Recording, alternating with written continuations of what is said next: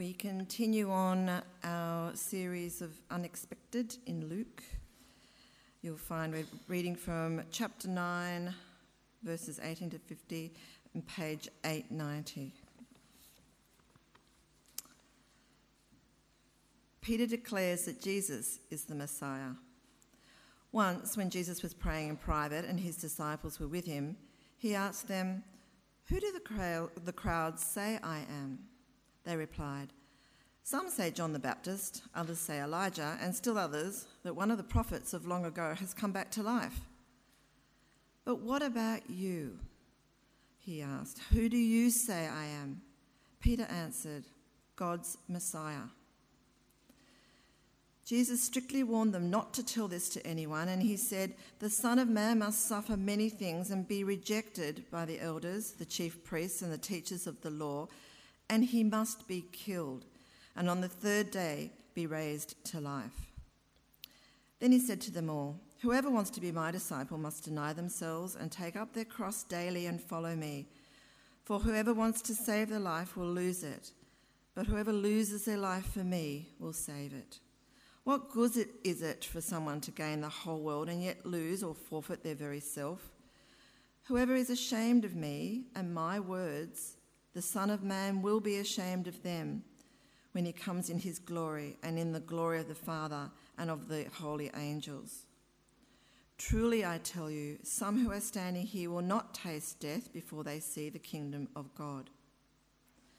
The Transfiguration. About 8 days after Jesus said this, he took Peter, John, and James with him and went up onto a mountain to pray. As he was praying, the appearance of his face changed, and his clothes became as bright as a flash of lightning. 2 men, Moses and Elijah, appeared in glorious splendor, talking with Jesus.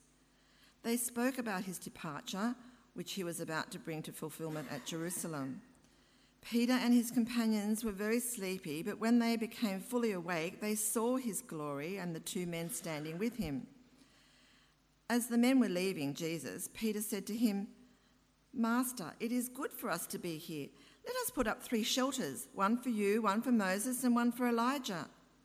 He did not know what he was saying. While he was speaking, a cloud appeared and covered them, and they were afraid as they entered the cloud. A voice came from the cloud saying, "This is my Son, whom I have chosen. Listen to him." When the voice had spoken, they found that Jesus was alone. The disciples kept this to themselves and did not tell anyone at that time what they had seen. Jesus heals a demon-possessed boy. The next day, when they came down from the mountain, a large crowd met him. A man in the crowd called out, "Teacher, I beg you to look at my son, for he is my only child." A spirit seizes him and he suddenly screams. It throws him into convulsions so that he foams at the mouth. It scarcely ever leaves him and is destroying him. I begged your disciples to drive it out, but they could not.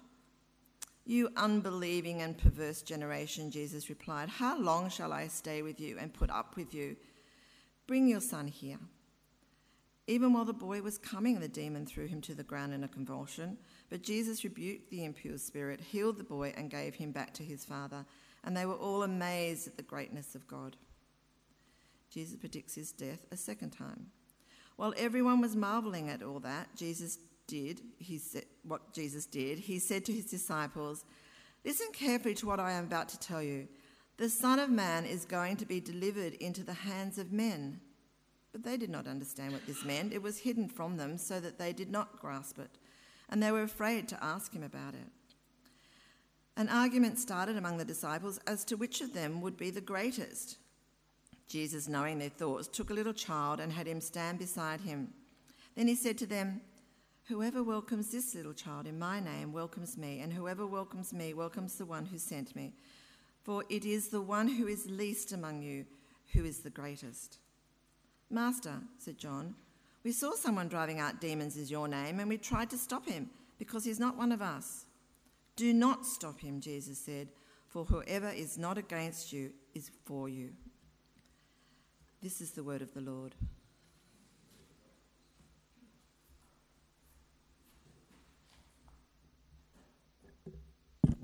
Thanks, Sue. Good morning, everyone. My name is Paul, if I haven't met you. It's good to see you This is our last sermon in Luke, and then it's Christmas.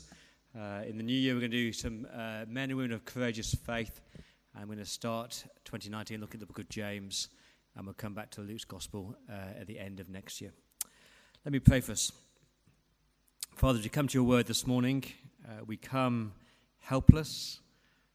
We come, Lord, humbly asking that you would speak, and we come expectantly, knowing that when you speak, you work powerfully in us to teach and transform us, to challenge and to change us.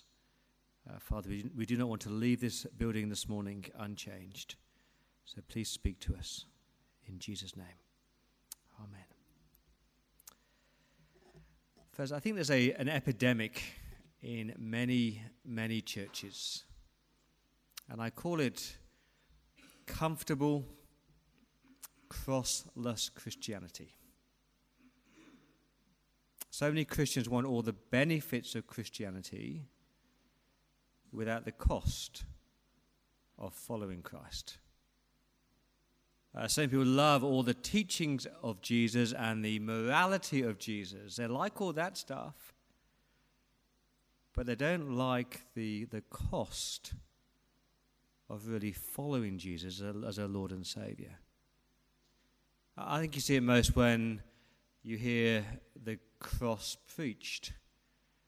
And people love hearing how the cross of Jesus is an example of love, an example of sacrifice.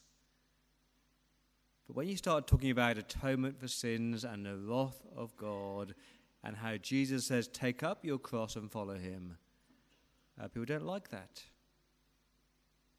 I think Jesus is very clear, isn't he? He says, whoever wants to be my disciple must deny themselves, take up their cross daily and follow me. I think that's pretty clear. Jesus is saying being a Christian is going to be costly. It's going to involve sacrifice. It's going to involve service. But in many of our churches, we seem to be saying something like this. It's okay to pursue your dreams for your own success and your own personal fulfillment. Feel free to live in increasing levels of luxury and enjoy the good life. And just be part of a good evangelical Bible teaching church. Maybe join a Bible study and attend when it fits into your diary. And occasionally do something really radical like give up a Saturday morning once a year for a working bee so you can feel good about yourself.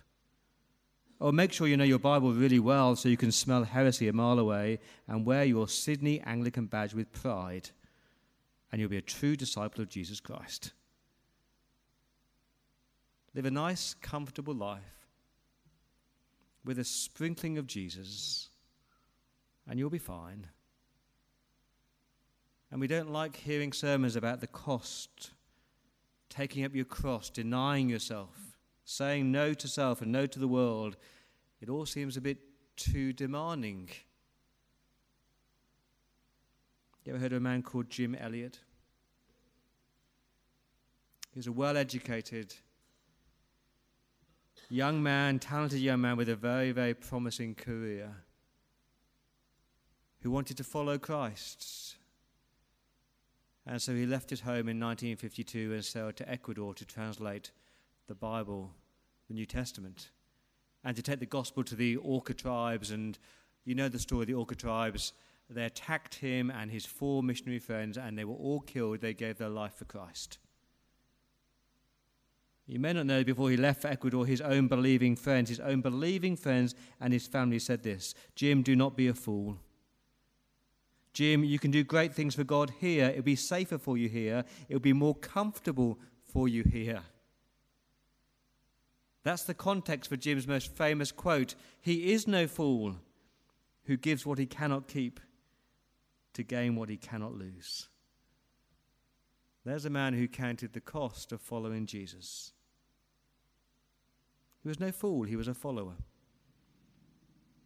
Have you heard of Hugh Latimer and Nicholas Ridley? Were they fools? Were they fools when they stood in Oxford in 1555 and they were tied to a stake and they had gunpowder put around their neck and they were set alight and burned at the stake? Were they fools? No, they were faithful followers of Christ. Latimer was heard to say, "Be of good comfort, Master Ridley, and play the man. We shall this day light such a candle by God's grace in England as shall never be put out." They were not fools. And because of their faithful, costly following, you and I are sitting here today with the Bible in our hands and the cross being preached. Praise God for men like that. Was Dietrich Bonhoeffer a fool? No, he was a faithful follower. He was the man who opposed the opposition of the Jews by Hitler. Imprisoned for his faith, gave the ultimate sacrifice. He was no fool. He said this: cheap grace is grace without discipleship, and grace without the cross, and grace without cost. I think Jesus is very clear that being a true disciple will be costly. Am I a fool? That's what I was called back in Oxford. One of my colleagues at Oxford University, an academic, said to me, "You fool, Paul.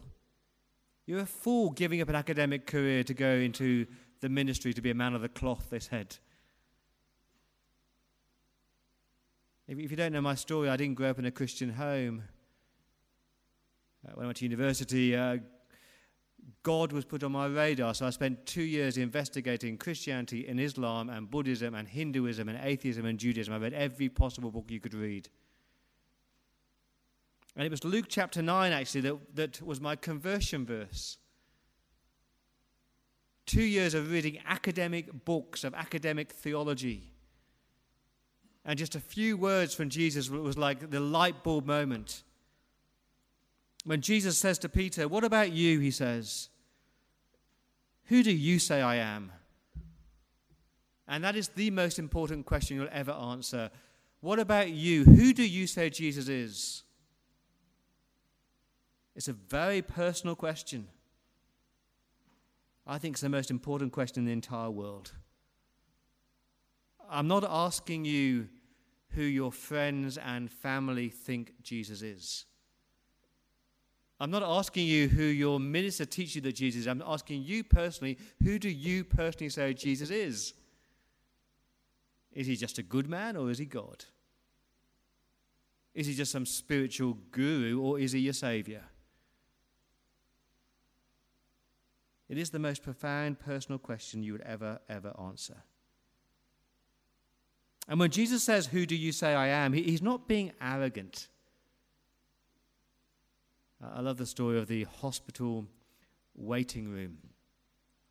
And everyone's waiting to see the doctor, and there's one very self-important, arrogant man there who's unwilling to wait any longer. He thinks he's a somebody. And so he walks up to the desk, and he bangs the desk, and he says, "I demand to be seen by a doctor right now." He says, "Do you know who I am? Do you know who I am?" he says. And the receptionist very calmly just presses the intercom button and speaks to the entire waiting room and says, "There's a man here who seems to have forgotten who he is. Does anyone know who he is?" So when Jesus says, "Who am I?" he's not asking out of dementia. He's not asking out of arrogance. He's saying, "Who am I? Who is this man who is performing the miracles and raising the dead and forgiving sins and calming storms? Who is he?" You've got to answer that question in life. You cannot leave that question unanswered. If I told you right here, right now, grab a pencil and write down on a piece of paper who you say Jesus is, what would you write? Jesus starts with the crowds, doesn't he, in verse 18. He says, "Who do the crowd say I am?" What's the word on the street about Jesus? Let's take a Gallup poll, shall we? What's the opinions on the street? And they're okay answers. Some say John the Baptist, others Elijah. He's some kind of prophet. He's some kind of God-man. He speaks for God. A nice, high, elevated view of Jesus, a good teacher, a good man, maybe a prophet. And there are lots of people on the streets of Neutral Bay who would say that. A good man, a good teacher, maybe a prophet. But when push comes to shove, Jesus looks you in the eye. As he looked Peter in the eye and says, "But what about you? It's not about what other people think. What about you, Peter? He says, who do you say I am? That question is more important than which suburb to live in, which country to live in, which job to have, which degree to do, where to go on holiday, whether to get married, who you will marry, when you will retire, what car to buy. They're all mundane questions compared to this one question: who do you say Jesus is? And this is Peter's defining moment. This is his monumental moment. Just 2 words that will transform his life and your life. Peter answered, God's Messiah. God's Messiah, God's King, God's anointed one, God's rescuer, God's promised Messiah who would rule on David's throne for all eternity. It's the most amazing answer. It is the only answer. It's the right answer. But sadly, Peter has the right answer but with the wrong idea. And Jesus won't allow him to have the wrong idea of what the Messiah is going to be like. Because maybe like Peter, you're thinking the Messiah is going to be about victory and chariots and pomp and glory. And Jesus said, that is wrong. Before glory, I've got to go to the cross. Verse 22, he said, the Son of Man, that is Jesus, that's the Daniel 7 fulfillment. The Son of Man must, look at that word must. It's imperative that. It's God ordained that the Son of Man, the Messiah, must suffer. Suffer many things. That was predicted in the Old Testament. Psalm 118, Isaiah 52. Led like a lamb to the slaughter. He must suffer. He must face opposition. He must be hated. He must be falsely accused. He must suffer. And he must be rejected by those who should have known better, by the religious leaders. He's going to be rejected and beaten and mocked and scorned and whipped and flogged and spat on. And he must be killed. You can't have a Messiah without the cross. He must be crucified. There's no other way for him to be God's Messiah than through the cross, for the sins of the world to be atoned for. And he must, on the 3rd day, be raised to life again. You cannot have a Messiah who's still dead. He must defeat death. The tomb must be empty. That is Jesus, the suffering, crucified, risen, ascended King. Is that what you would write? Who do you say Jesus is? The suffering, rejected, crucified, risen, ascended King? It's that one question that changed my life. And when I realized that, my life could never be the same again. It's the only answer, God's Messiah. There is no other answer to that question. You ever been to those Bible studies where somebody gives an answer and everyone else in the group is thinking, oh, that's really weird. But the leader's not bothered to say, oh, that's wrong. Jesus doesn't take a weird answer. He's happy to say, no, that's wrong. You could be here today with a wrong view of Jesus. He is the Messiah. He did suffer. He did die. He did rise. There's no other way. C.S. Lewis famously said this: I'm trying to prevent anybody saying the really stupid thing that people often say about Jesus. I'm ready to accept Jesus as a great moral teacher, but I don't accept his claim to be God. That's the one thing you cannot say. A man who was merely a man and said the sort of things that Jesus said would not be a great moral teacher. He'd either be a lunatic on a level with the man who says he's a poached egg, or else he'd be the devil of hell. You must make your choice. Either this man Jesus was and is the Son of God, or else he's a madman or something worse. You can shut him up for a fool, you can spit at him and kill him as a demon, or you can fall at his feet and you can call him your Lord and your God. But please, let's not come with any patronizing nonsense about him being a great human teacher. He hasn't left that option open to us. Who do you say Jesus is? That is the most important question. It was May 1990 in my room in Oxford when the light bulb moment happened. Who do I say Jesus is? I think he's God. I think he's a Messiah, I said. And I closed my Bible and did nothing about it. Just kept on living my life my way, in my head going, yeah, I think Jesus is God. I think he's a Messiah. September of that year, so 6 months later, I'm in a pub in Oxford called the Eagle and Child with my best friend Phil. And Phil had grown up in a Christian home and sat where you were sitting all his life and gone to youth camps and led on youth camps and totally walked away from Jesus and turned his back on Jesus. And Phil looked at me in the eyes and said, oh, you've been reading your Bible, haven't you? I said, yeah, I believe that Jesus is God. I'm a Christian. And he said to me, no, you're not a Christian.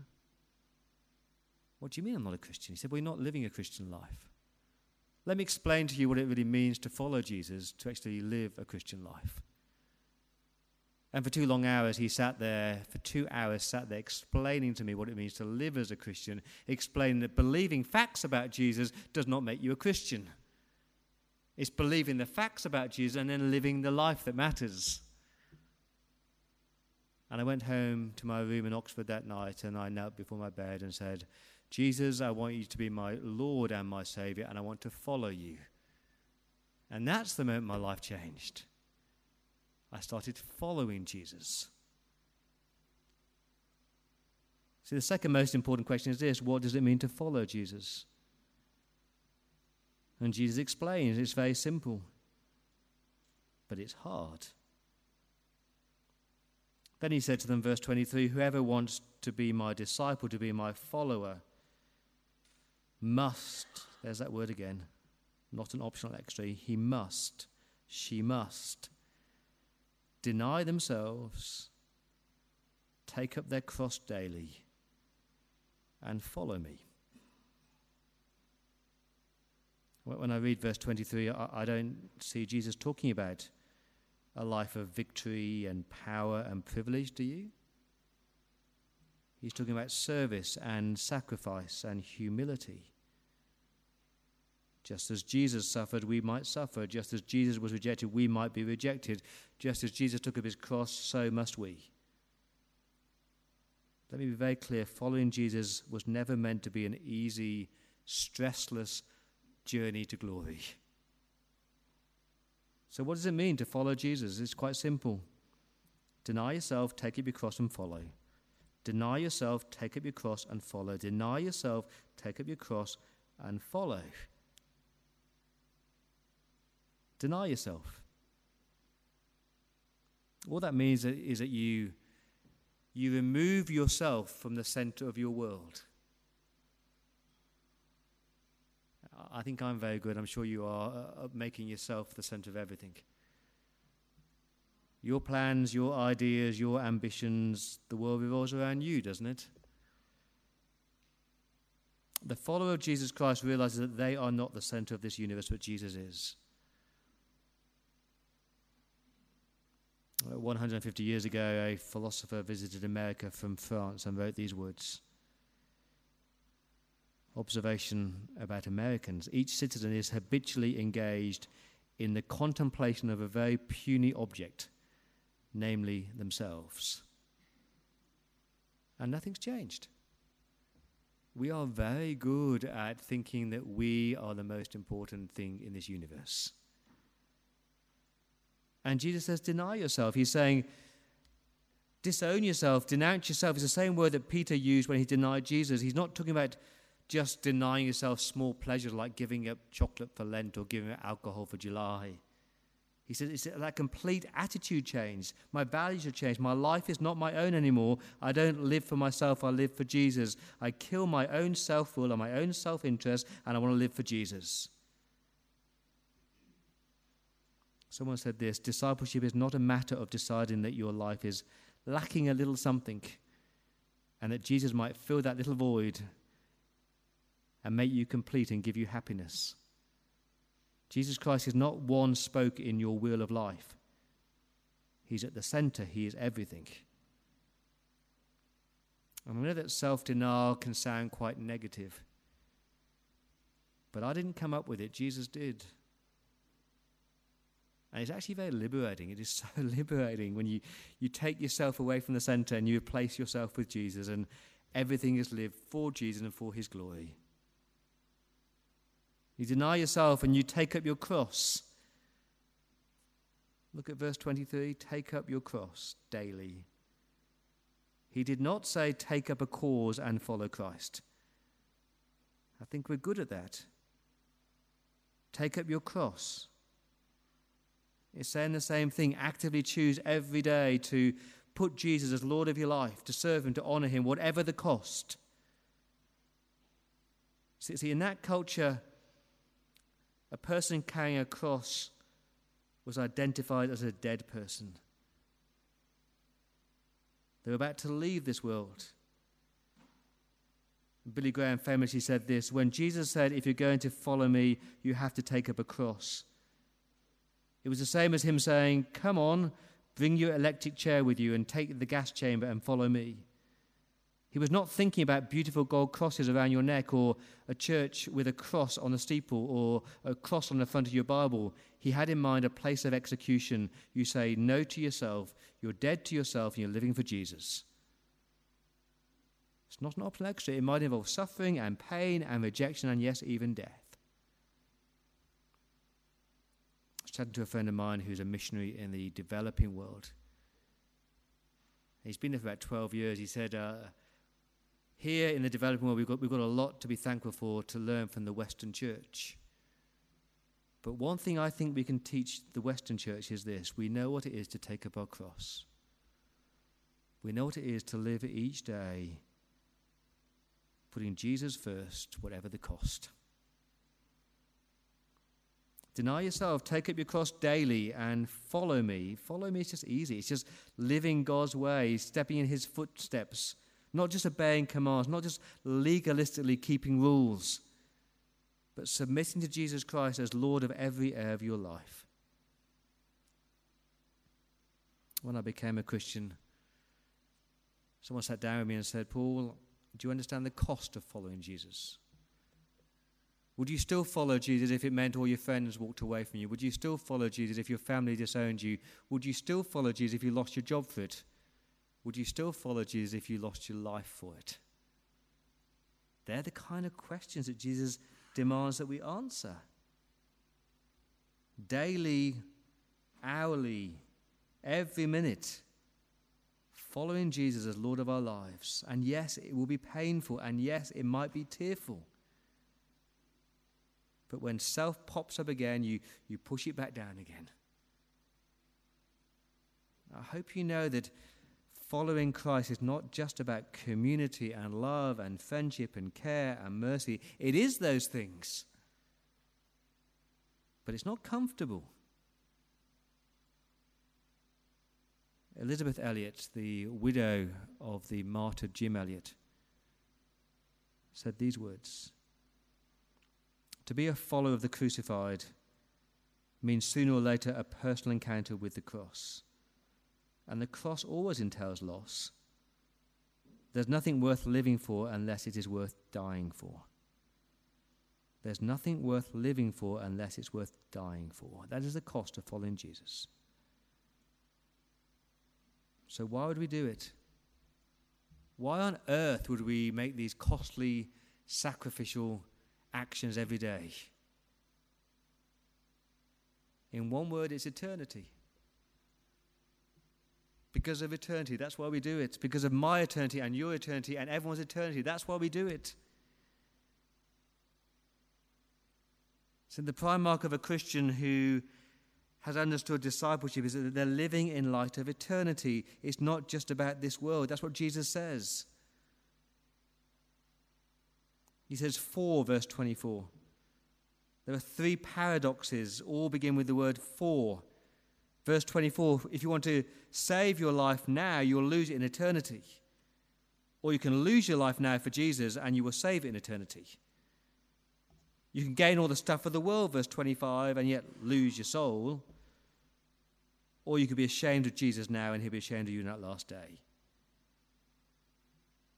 He's saying live in light of eternity. Remember, verse 24, remember your ultimate salvation. Live for that last day. You can choose to save your life now, verse 24. You can make the comfortable choices and pursue your own agenda and live for now and seek all the things this world has to offer and be totally, totally empty. Or you could lose your life now for Christ. Make the costly decisions for Jesus. And you'll save your life on that last day because you hear the words, well done, good and faithful servant. I think verse 25 is a verse for the lower North Shore. What good is it for someone to gain the whole world and yet lose or forfeit their soul? What good is it to have everything that money could buy but to be empty spiritually? What good is it to hoard all your stuff in bigger and bigger houses with better and better views that lose your soul? I've got many friends who would have sat where you are sitting, and now they're no one. Now they're nowhere with Christ. They've wandered away from their Saviour. They've wandered away from their Lord. Why? Because the world was very attractive, and they were seduced by the things of this world. A bigger bank balance to live in a bigger house in a better suburb with better views and better holidays and better cars and better jobs and better prestige and a name for themselves. And as they pursued all that stuff, their soul moved further and further away from Christ. What good is that? The answer is no good. I read a great book this year. It's called Living Forward by Michael Hyatt. Christian businessman. It's actually about making good choices, organising your life well now. It's like a business book in many ways. But what he does is he asks you to sit down to spend a couple of hours writing eulogies for your own funerals. List all the people who are closest to you. If you're married, your spouse, your best friends, your work colleagues. If you've got kids, what do you want your kids to say about you at your own funeral? Write it all out. How do you want to be remembered? Do you think your kids care about how much stuff you accumulated? Don't you want to be known for your character and for your good deeds and for your following of Christ? The best Christian husband I could be, the best Christian father I could be, the best pastor I could be, that is worth far, far, far, far more than anything that money can buy. He says, verse 26, whoever is ashamed of me and my words, if we're embarrassed by what Jesus says in the here and now, if we're embarrassed to talk about Christ and he's the only way to the Heavenly Father, if we're embarrassed by Jesus now on that last day when, verse 26, on Judgment Day, when the Son of Man, Jesus Christ, will come back in glory, will come back with the angels and the trumpet sound and the heavens will open, when he descends on that last day, if we've been ashamed of him now, he'll be ashamed of us. And just to give you a glimpse of that final day, we've got this glorious transfiguration where Peter, James, and John have a glimpse of the ascended, glorified, magnificent Jesus. And that's why the voice comes from heaven saying, listen to him, obey him. These words are true. What does it mean to follow Jesus? It is costly, and it's not comfortable. I'm really sorry if you wanted a comfortable Christianity, you're in the wrong church. We're about costly discipleship. When I came to Australia a few years ago, 16 years ago, I did a few youth camps, and they did the traditional give your life to Christ appeal. They did an ABC. Admit you're a sinner. Admit you need forgiveness. Believe that Jesus died for your sins. And then come to Jesus and give your life to him. And I was horrified. See, I've been trained in the UK, if you're going to do a call to Christ, you do an A, B, C, D. Yeah, A is to admit you're a sinner, admit you need forgiveness. B is believe in Christ, believe that Christ died for you and he will forgive you. But C is not come to Jesus. C is count the cost. Count the cost of following Jesus. Please don't come to Jesus flippantly without having understood what it costs to follow him. And once you've counted the cost of following, then you decide that he is to decide to follow Jesus. Please don't sit here this morning not having counted the cost. He doesn't want comfortable disciples. He wants costly discipleship. Who do you say I am? He is God's Messiah. What does it mean to follow him? It's costly. You deny yourself, you take up your cross, and you follow him. So have you done that? Have you decided to follow Jesus? You know the story of Assam, the man from northern India who heard the gospel through the Welsh missionaries and gave his life to Christ, but the village chief hated the fact he was a Christian. He was hauled before the village chief and called to renounce his faith in Jesus, and Assam said these famous words, "I have decided to follow Jesus.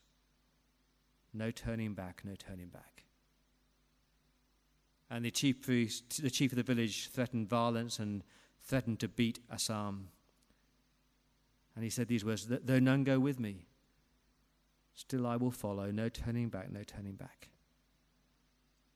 As he watched people being killed, he replied this, "The cross before me and the world behind me, no turning back, no turning back." I'm going to invite you now to decide to follow Jesus. We're going to do something spontaneous. We're going to sing, "I have decided to follow Jesus. I have decided to follow Jesus. I have decided to follow Jesus. No turning back, no turning back." And if that's you this morning, why don't you just join in? I have decided to follow Jesus. I have decided to follow Jesus. I have decided to follow Jesus. No turning back, no turning back. The cross before me, the world behind me. The cross before me, the world behind me. The cross before me, the world behind me. The cross before me, the world behind me. No turning back, no turning back. I have decided. I have decided to follow Jesus. I have decided to follow Jesus. I have decided to follow Jesus. No turning back, no turning back. Heavenly Father, thank you that Jesus is your Messiah, the suffering, rejected, crucified, risen, ascended King who will one day return in all his glory. Lord, help us to count the cost of following you. Forgive us, Father, for ways that we seek to live comfortable Christian lives. Help us, Lord, to live costly Christian lives. In Jesus' name, amen.